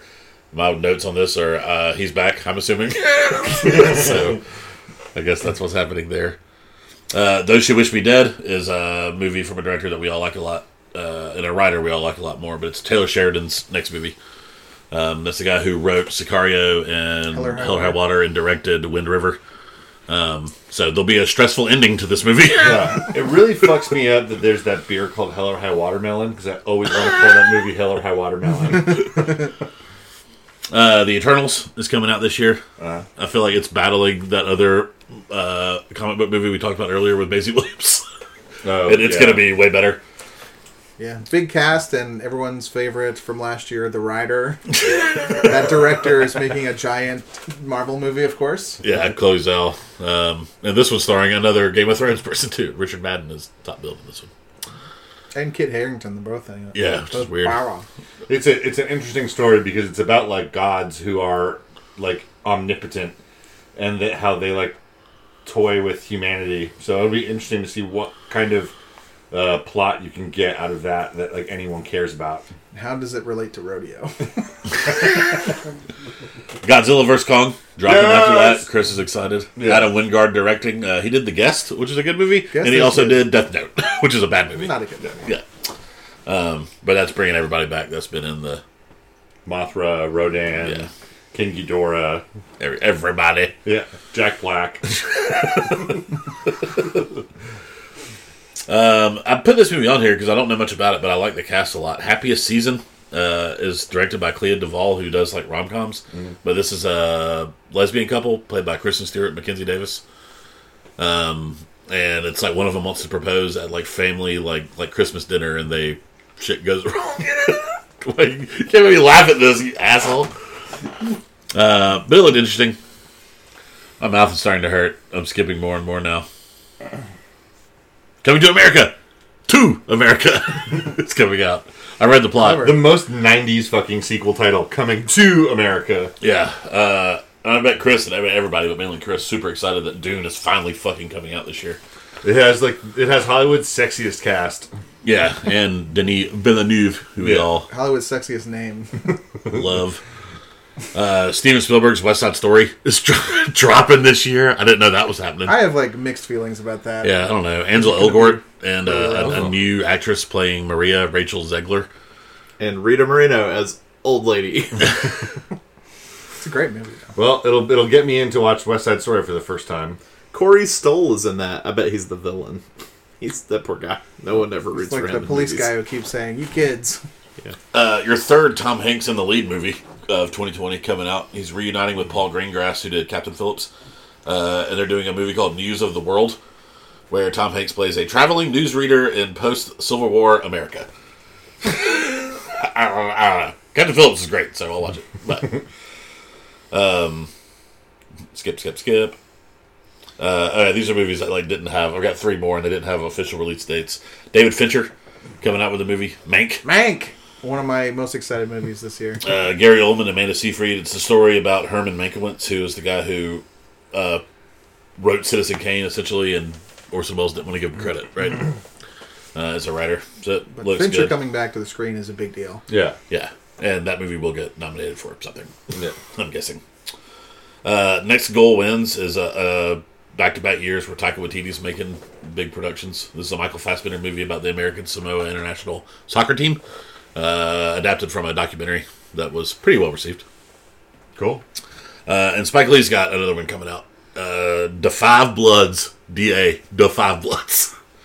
It's about 4 African-American Vietnam veterans returning to Vietnam, searching for fallen squad leader. Top 2 billed are Chadwick Boseman and Paul Walter Hauser. Nice. Which I'm super excited about. Cool. There are some that I left off, but that's all the movies I had on my list. Apparently there's a Nosferatu remake starring Doug Jones as Count Orlok. Okay. Coming out this year. He's the guy that you put in makeup to do creepy stuff. He can move good. Yeah. Sorry, I was just looking at the letterbox list. I'm just seeing if some of these are unofficial too, which is like they could be right. I was doing. There's rumor of a PTA movie coming out this year, but we will only know that movie's coming out a week before it's out. When the IMDb finally replaces untitled PTA movie with the actual title. Yeah. That'll be the weekend before. All right, David, do you want to hit us with some anticipated TV shows from 2020? I'll kind of go quick through these, and I'll go in order as much as I can. First, this weekend, they say High Fidelity is pretty good. It's on Hulu. Zoe Kravitz. Yeah, Zoe Kravitz is doing the press rounds for it. She's just on Hot Ones. Yeah, so and all 10 episodes at once, too. Yeah, so as of this podcast, you can check that out. Next one I got here is Hunters on Amazon. It's hunting Nazis. So excited for in the 70s. Al Pacino, continuing his role he's on. It's also got Ted from How I Met Your Mother, a master of disguise in that. Also, Jordan Peele executive produced. Start the clock with all the Jordan Peele things, by the way. Yeah. We were getting lots of trailers for that this Oscar season in theaters. It was weird. It looks like a lot of fun. Yeah. Quick shout out for, if you like The End of the Fucking World, new Netflix series, I'm Not Okay With This. It's another adaptation from that guy's graphic novel who wrote that. Fun. For us, who like the movie It, Sophia Lillis, who's the young Beverly, she's in it. Dealing with grief of her father and her newfound superpowers. Cool. So, sounds interesting. Yeah. A weird one, Dispatches from Elsewhere from AMC, is in March. Jason Segel, if you're wondering where he's been writing this sci-fi influenced show for AMC. It's got Sally Field, Andre Benjamin, Richard E. Grant, a bunch of people in it. It's about what is reality like for a tech company that does an immersive video game. I'm kind of on board. Yeah, I'm interested anyway. That's a really great thing to be opening against Apple TV's kind of comedy about a development studio. I like that. It's coming out. Speaking of development studios, there is Devs coming out for Hulu in March. This is the one where Nick Offerman's got the crazy beard. You've probably seen the previews. Big thing for here is Alex Garland's TV show after Ex Machina and Annihilation. Love that guy. Cool. Fun. It's supposed to be very, very out there. It's also got Sonoya Mizuno, who's the dancing partner of Oscar Isaac in Ex Machina. She's been in his other stuff and was in Maniac. That's one of the techs. Yeah. Next one I got here, also March, HBO. This is I'm excited. The Plot Against America, Philip Roth novel being adapted by David Simon. Another David Simon work. Got John Turturro, Winona Ryder, who was also in a David Simon work. That was really good. Show Me a Hero. And really interesting. It's an alternate history of what if FDR lost to Charles Lindbergh for doing the presidency in the 40s, and then America goes on an anti-Semitic thing. So weird. Sounds interesting. Next one I got to highlight is Run, HBO in April. It's got Merritt Wever, who is pretty fun again in Marriage Story there, and Donald Gleason, who is always fun in a bunch of stuff. But Phoebe Waller-Bridge, exec producer. Woman gets a text from ex to fulfill a youthful pact. The big thing is Phoebe Waller-Bridge. You kind of follow her. Yeah. And like Merritt Wever. Yeah. Neat. If you want real life stuff getting adapted, Mrs. America looks interesting. The FX on Hulu stuff, they're putting some of their original stuff directly on Hulu. But it's an FX production. Cate Blanchett is a conservative leader, and this is in the 70s. Women's liberation movement. Rose Byrne is going to be Gloria Steinem. It's got a bunch of people we love. Uzo Aduba, Melanie Linsky, Sarah Paulson, who I feel is like in everything this year. Yeah. Margot Martindale of BoJack Horseman fame. It looks interesting. One that looks interesting that I have no idea what it's going to be is Quibi. You know that from the Super Bowl commercials? They have a show called Maplewood Murderers coming out. It says it's a mobile formatted series about murders in a small town, but it's got a bunch of SNL people. Tina Fey, Fred Armisen. It's mobile oriented. I don't know if that's like 5-minute episodes or whatever. Weird. Quibi. Don't quibble with it. There's another AMC offering in May. It's got Matthew McFadden from Succession. He's great in that. Sian Clifford, who's the sister in Fleabag, and Michael Sheen. It's about a bunch of people who rig a game show, a British game show. It's called Quiz. If you like a quiz show, sounds like this is like an English version of that. Up your alley. Yeah. There's some other stuff. Snowpiercer's coming out, kind of execution dependent for TNT. Also, execution highly dependent. Impeachment, American Crime Story, the Monica Lewinsky. There you go. Monica Lewinsky, Bill Clinton thing from Ryan Murphy's company.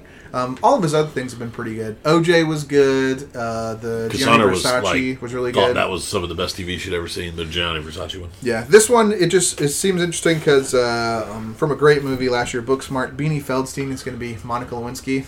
Oh, fun. Clive Owen is Bill Clinton. And Sarah Paulson is Linda Tripp. Sarah Paulson again. Might be interesting. At least you were going to say, and John Goodman as Linda Tripp. And of course, you got the Disney Plus offerings. You got Falcon and Winter Soldier in August, and looks like WandaVision in December. If you're excited about those, you're probably already going to watch them. We got Lovecraft Country from Jordan I'm not Peele. excited, but I will watch them. Yeah, that's where I'm excited, but I will not watch them. Does not have a date yet, but Lovecraft Country for HBO. It's got Jonathan Majors, who's from Last Black Man in San Francisco. Oh, yeah. We talked about him. And Courtney B. Vance is in it, and Michael K. Williams. They go through Jim Crow America and uncover monsters, both literal and figurative. Oh, that sounds cool. Yeah, and it's the another one of the big produced by Jordan Peele and J.J. Abrams shows. Nice. And of course, you're gonna love this. Why the Last Man is finally coming out. Nice, awesome. For FX and great place for it. Yeah, we didn't watch it, but the movie Queen and Slim got a lot of critical praise. Melina Matsoukas directs the pilot and a couple of the shows. Got Diane Lane, Amber Tamblyn, but I think the main guy is going to be Barry Keoghan. He's from Dunkirk. He was one of the guys on the boat. Just young British kid. Okay. Yeah, it's a real fun story. Yeah. Also doesn't have a date yet. Also Ryan Murphy. Also Sarah Paulson is... Kenneth Branagh and Sarah Paulson. Fuck off. Is Ratchet, about Nurse Ratchet from One Flew Over the Cuckoo's Nest. Where Sarah Paulson's going to be Nurse Ratchet. Man, it's her rise to power. It starts in the 40s. And I don't know how much we need it, but it's execution dependent, right? Yeah. Great character, great thing. Great, it's like a top 20 villain of all time. Yeah, it's going to be a TV show with no one to root for. Yeah. I'm interested about this one, Space Force for Netflix. Oh my god, I'm so pumped. Yeah. Steve Carell, right? Steve Carell and Greg Daniels is running it, who ran The Office. Space Force.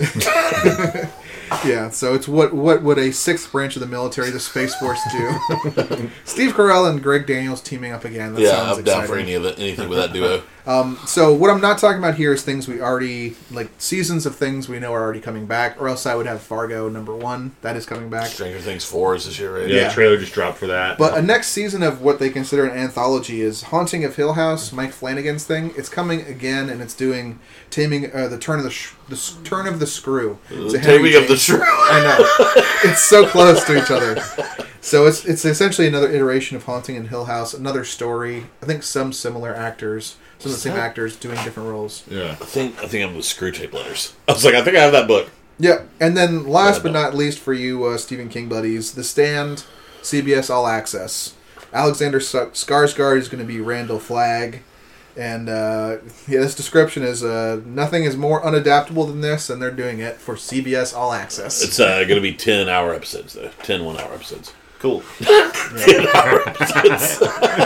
No! But only one per week. Yeah. So 10 only hours one per day, so you're good. Yeah. So there's a bunch of stuff I skipped, but that's kind of the things that were interesting to me. Yeah. Cool. TV. My turn. There's games coming out this year, too. We voted on it? And Mexico, Panama. No, so yeah, I'm going to go through. I inexplicably organized my list in alphabetical order. So it's Clutch. Not helpful at Like all. High Fidelity did it. Yeah, I did it by video game tone. I chronologically did it, but not. Autobiographically ordered it. That's it. Yeah. And the way that I experienced these. Chronologically by saying the alphabet. Well, since A is the first letter, no.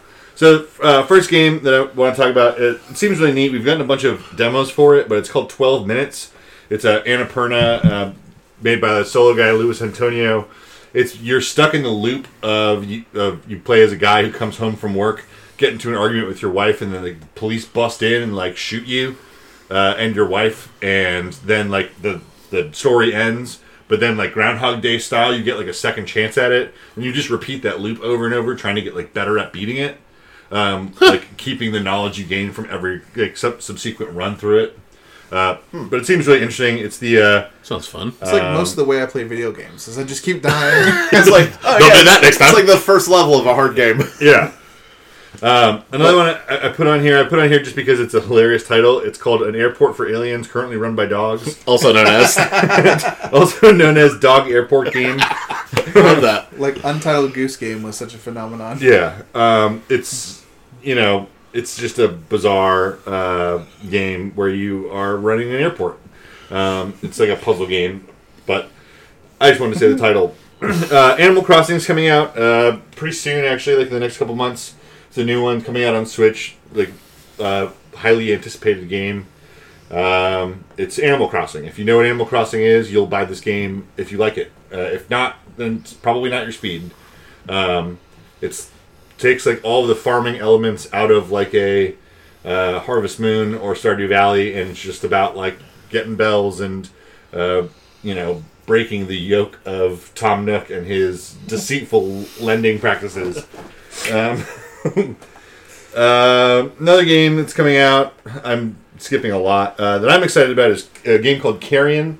It's a Metroidvania game where you play like a creature that has escaped from a lab, and as you like devour people, you get like stronger and your abilities grow. Looks cool. And you're like this. You basically play as this like sludge ball that's like crawling around with like these huge tentacles that you just like pull things in. I feel like it's the gritty version of Kirby.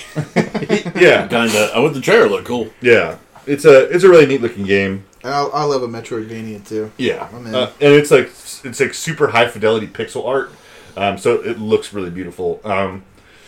Crusader Kings 3, if you're a fan of Crusader Kings 2, like the meme about that game is that like you can marry your kids, but it's all just like a it's. I mean, I played Virtual Villagers. That's all that game is. Yeah, it's like a sim where you run basically a dynasty of leaders for. You marry off your kids. You don't marry your children. No. You can marry your children. Oh, man. And, like, produce... Oh, shoot. And you can, like, produce heirs. But it's... A lot of it comes from a lot of the fun in that game comes from just the way that, like, situations are just, like, so wildly random. So, like, you can have advisors who stab you in the back, whatever. But it's just, like, a dynasty building sim. Okay. Yeah, but the sequel that's coming out, I think Crusader Kings 2 came out like maybe a decade ago. It's not exclusively an incest simulator. No. Good. No, I've got a website for that if you want that. You've been talking about this next one for... Yeah, the new Cyberpunk game's coming out. Probably. Yeah, the release date that I have listed on here is not the real release date. It got pushed back to September. CD Projekt Red has a pretty good track record of when they say we're delaying a game, it means they're delaying it for good cause. But yeah, it looks wild. Is this the one with the year in the title? Yeah, Cyberpunk 2077. 2077.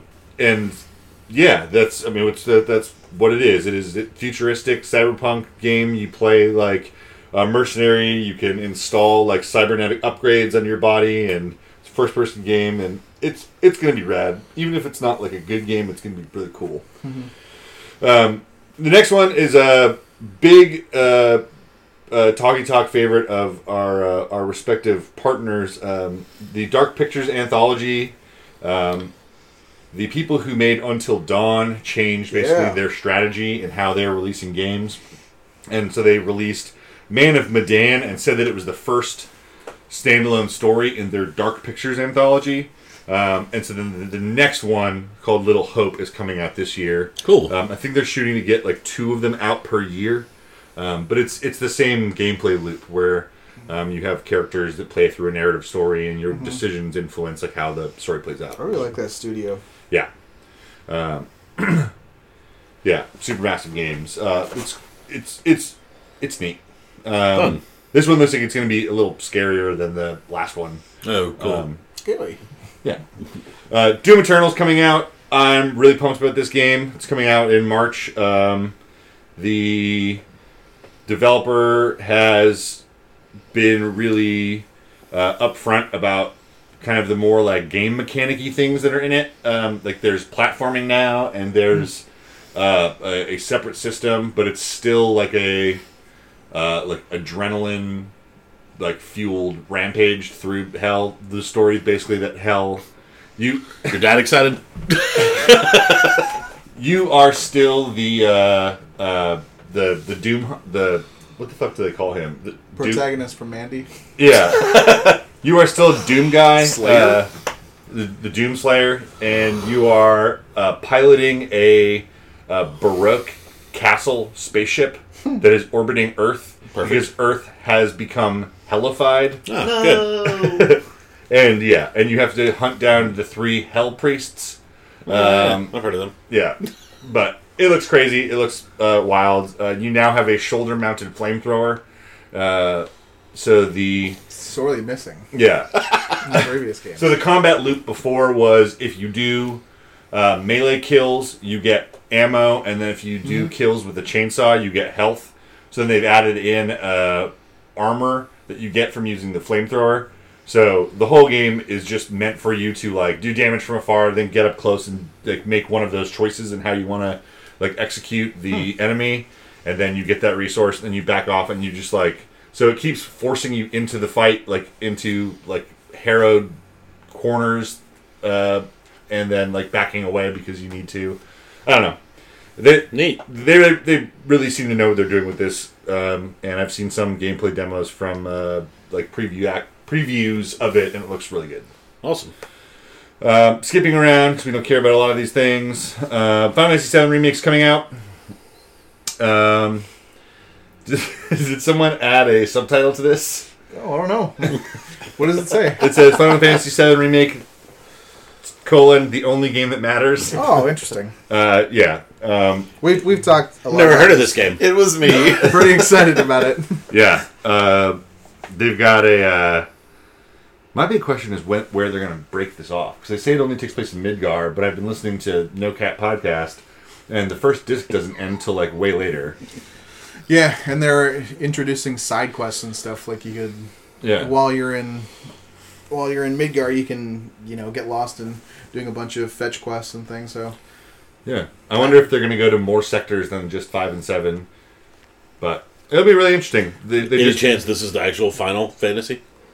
No. Okay. This is actually going to be the first Final Fantasy VII Remake game that comes out. There are more planned and coming. First Fantasy. Got it. So this Bad title. So this is going to be Final Fantasy VII Remake 1. Because there will be a Final Fantasy VII Remake 2 and probably 3. There's already a Final Fantasy 8, like 20 years ago. Yeah. Lionel Hutz, when he calls All You Can Eat Shrimp the greatest lie ever told since the Never Ending Story Part 2.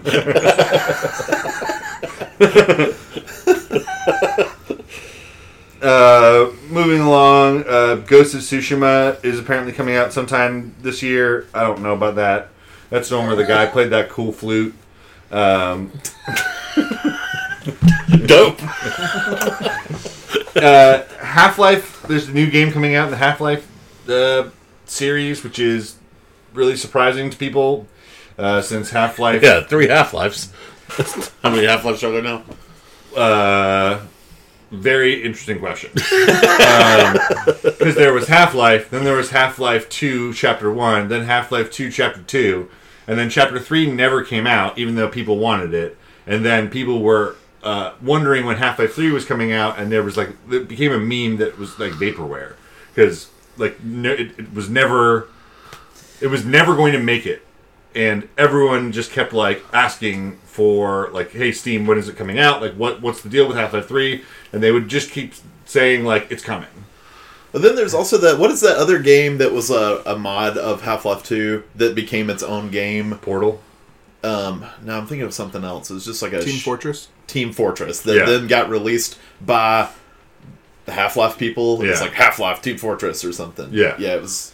So that's a really complicated question you asked, TJ. Well, good. They also are responsible for releasing the game engine that now everything is made out of. The Source engine is like, you're either using Unreal, you're using Unity, or you're using Source. And they made Source. And so it came out, that's what they made Half-Life in. Sounds like some Matrix shit. Yeah. But so Half-Life Alyx is a VR game coming out. Everyone uses Source. So it's coming out from Valve. It's a VR game, and it's basically. It seems like it's picking up where Half-Life 2 Chapter 2 left off, but you're playing as you're not playing as Gordon Freeman. You're playing as Alex. Don't skip Halo Infinite, only because I was reading this just now, and I was like, takes place after MasterChef. I don't know anything about video games. Oh, it's Master Chief. Yeah, Pat Mahomes was the Master Chief.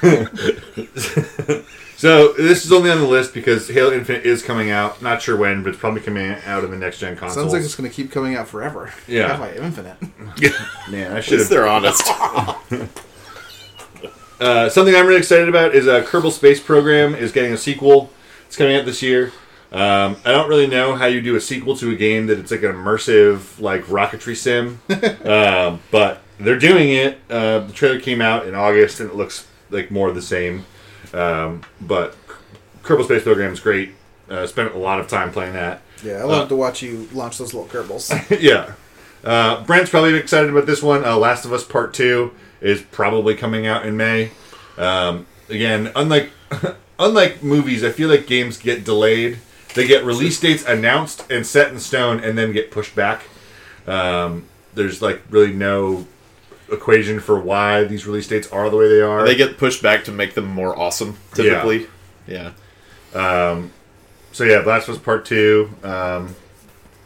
I don't know. There's nothing really to say about it. You'll play it. It's going to be good. It's going to be a good. Story. We don't really know anything about the gameplay, but it's probably going to be a lot like the first game. Mm-hmm. The Polygon article I got a lot of these from listed Breath of the Wild 2. They're claiming that they're saying that they think that it's coming out this year. Seems doubtful. I highly doubt that. If it does come out this year, it'll probably be my game of the year. Breath of the Wild was so fucking fantastic. Seems quick. Yeah, well, I mean, the story talks about how, like, supposedly Nintendo had planned to release, like, a massive DLC, and then when they realized how much game it was going to be, they decided to spin it off into its own title. So there's not a lot of, like, background programming developing they have to do. Okay. That's why the Polygon writer's so confident that it will come out this year, but I still just don't see that happening. Yeah. But, then again, I don't know what Nintendo's big releases this year, so it might fill a slot that Nintendo needs, other than, I guess, Animal Crossing, but that's still, like, Q2, so they've got nothing for the holiday season. Next up, probably what is going to be the most hilarious failure is going to be Marvel's Avengers. If you want to talk about Uncanny Valley, you should take a look at these people who look like imposters, because it's the whole Avengers that you know, all of them are there, but all of them are designed to look kind of like their counterparts in the movies. But legally different. Like, not like the actors? No, yeah. Right. They look kind of like them, but not enough like them. It's pretty terrifying. And everyone who's played the game, it's Crystal Dynamics, so, you know, they really do have an ability to make great games. Yeah, you gotta... Yeah, if you're listening to this, look it up. It is strange. They do the Tomb Raider games. Those games have great gameplay. Yeah, but everyone who's played it is like really concerned. The actual gameplay loop seems really, really shallow. But so wait for that to fail.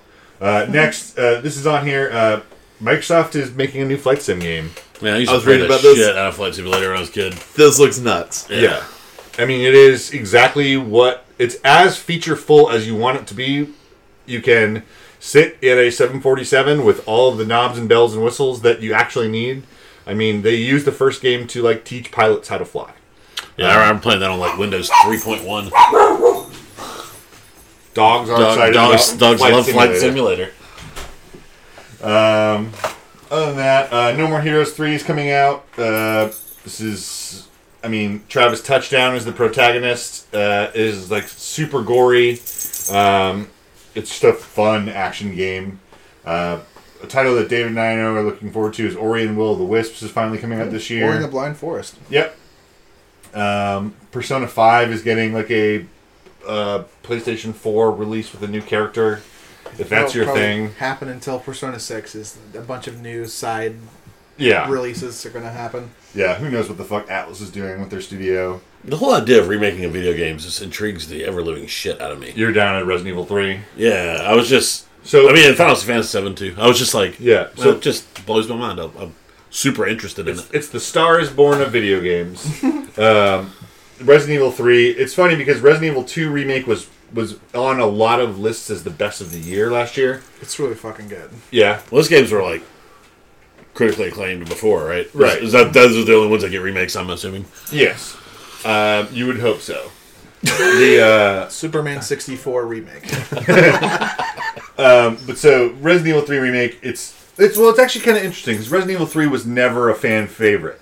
Oh, really? 2 is the one that I watched, like, my brothers play a lot. Yeah. 2 is the one that is, like, the critically acclaimed, like, innovative, like, update to the Resident Evil, like, story and mechanics.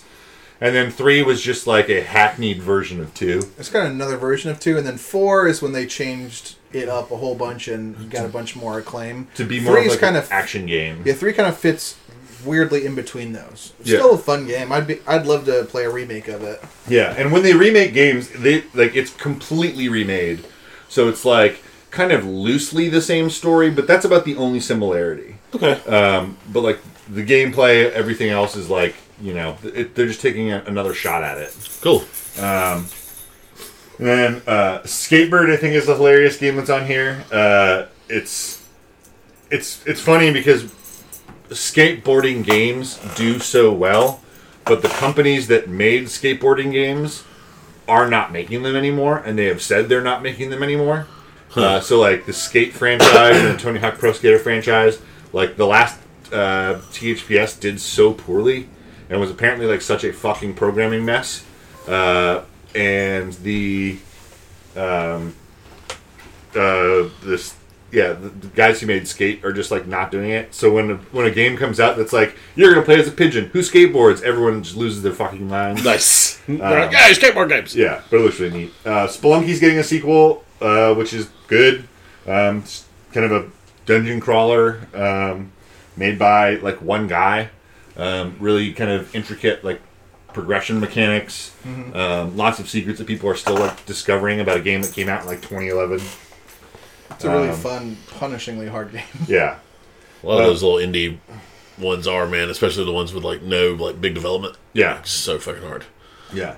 And then the last one I want to talk about is Ubisoft's Watch Dogs is getting a sequel. It's coming out this year. You know, probably this year. Not really sure. There's always a lot more up in the air with video games. Yeah. It's I don't know. It takes place in like the UK, and so there's lots of interesting shit going on there. With commentary on Brexit, they always seem to like kind of target like politics adjacent with their games and their messages in the Watch Dogs series. But the neat thing about this is everyone is a playable character.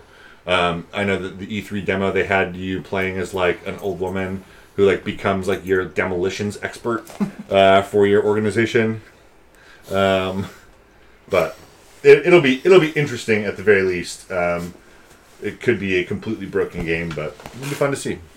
One you skipped that it was supposed to come out last year. It looks great, and it's got this thing soundtrack by Japanese Breakfast is Sable, like the desolate thing with like the comic book style art. Yeah, it looks gorgeous. Yeah, hopefully it does come out this year. Yeah, but those are the games I'm excited about. This is also the year of the PlayStation 5. Probably. Yeah. And the Xbox stupid name. Xbox Sex is definitely coming out. Xbox Sex. It's the Xbox Series X. It sounds like something the like Wakanda Army yells. They're doing it on purpose now. The Xbox Sad and the X-Bone. Yeah, I don't know. X-Bone. There's you know the Switch Lite came out, the one that you can't dock that is permanently handheld.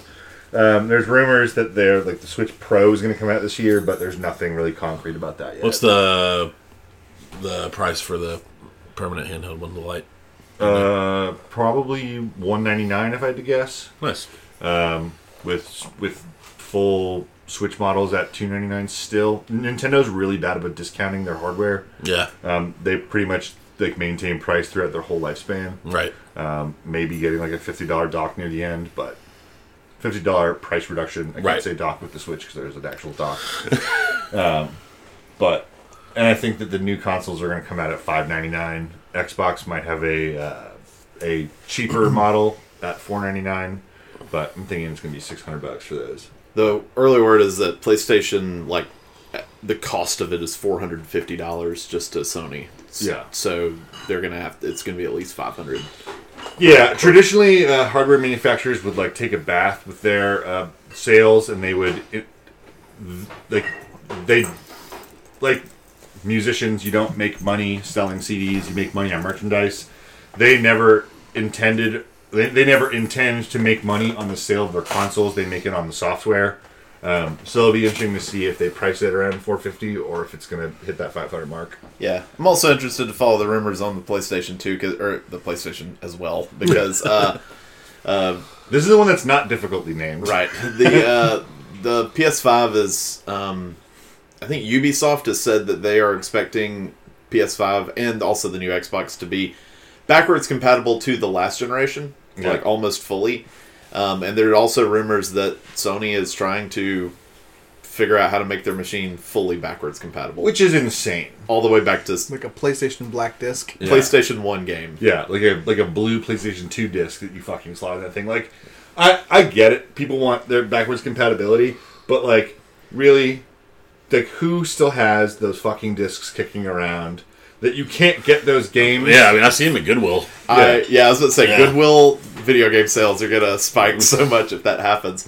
I've still got the last NCAA college football game from 6-7 years ago, and I would love to play on a PS5. Yeah, and I bet there are tons of other people with nostalgia colored glasses on, but it's just, you know, these games get like released digitally, like with full compatibility, like programmed in. Yeah. So like the idea that you're going to be able to slip a PlayStation 1 disc in, I think, is a pipe dream. Yeah. The I forgot what I was going to say. Oh no, I was good. Yeah, like life's meaningless now. One good thing is I feel like PlayStations are often like entry points for technology that I would not otherwise get, and I think the PS5 being a Ultra HD DVD player is something that might interest me too, because I don't think I would buy one on its own. But now that I have a 4K TV, you know, it's something that at least... Again, though, I mean, fuck, man, DVDs are almost like what he's talking about with old disc. Like, I don't know when the last time I fucking watched a DVD on my TV I would just, like, keep an eye out at Goodwill. Unless your internet is down. Yeah. It's like, dust off. Well, it's funny, because even with the PlayStation 4, you can't... If you haven't put a DVD into the machine yet, you can't play a DVD if your internet's down. Because it has to, like, ping the server for the first time you turn it on. So does Ultra HD DVD do anything with old DVDs?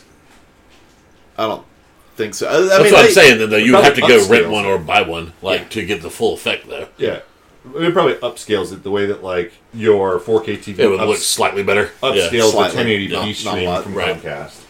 But yeah, I mean, we use our PlayStation 4 as our, like, media center, despite the fact that our television can... like open the YouTube app and Netflix and Hulu and Disney Plus, we still use the PS4 for it because the interface and the controls are just so much better than using a TV remote. Yeah, I use Netflix on our cable provider only because it's all voice controlled. Right, I just don't have to do anything. I've got like 2 Blu-rays. I think after I had a Blu-ray player that I haven't used since like 2015. Yeah, and your Blu-rays are, I think one's 30 seconds or 30 minutes or less. Yeah. No. And the other one is... Vigilant podcast fans will know that one of your only Blu-rays is 30 seconds or less because we've talked about it a lot. There is Space Cowboys. It might be the only Blu-ray I own, actually. And you've got a short one in the middle there on the second shelf next to Pulp Fiction. No, that's just... Oh, yeah, Rango. Rango in 30 minutes or less. Yeah. Given to me by Cassandra's adopted parents. So thank you for the Christmas presents that came with the Blu-ray player you got me. But Anyway, that's what I'm looking forward to in games. Also, E3 is going to be a shit show this year, and I can't wait. Fun. Everyone's pulling out. Nice. Yeah. So, that'll be interesting. E3's just like nothing. Yeah.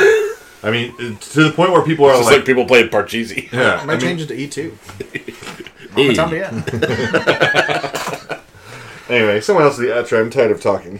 Brett, you do it. Thanks for listening. You know where to do. Thank you to the Willow Walkers. Willow Walker. Yeah. Thank you to Boo Rifa. Do the Facebook groups. You know where to find us. Email, tweet, website. Even if you listen to the Last of Us, themediabyus.com. If you listen to the podcast on the website, still subscribe to it and give us a review. Yes. Yeah.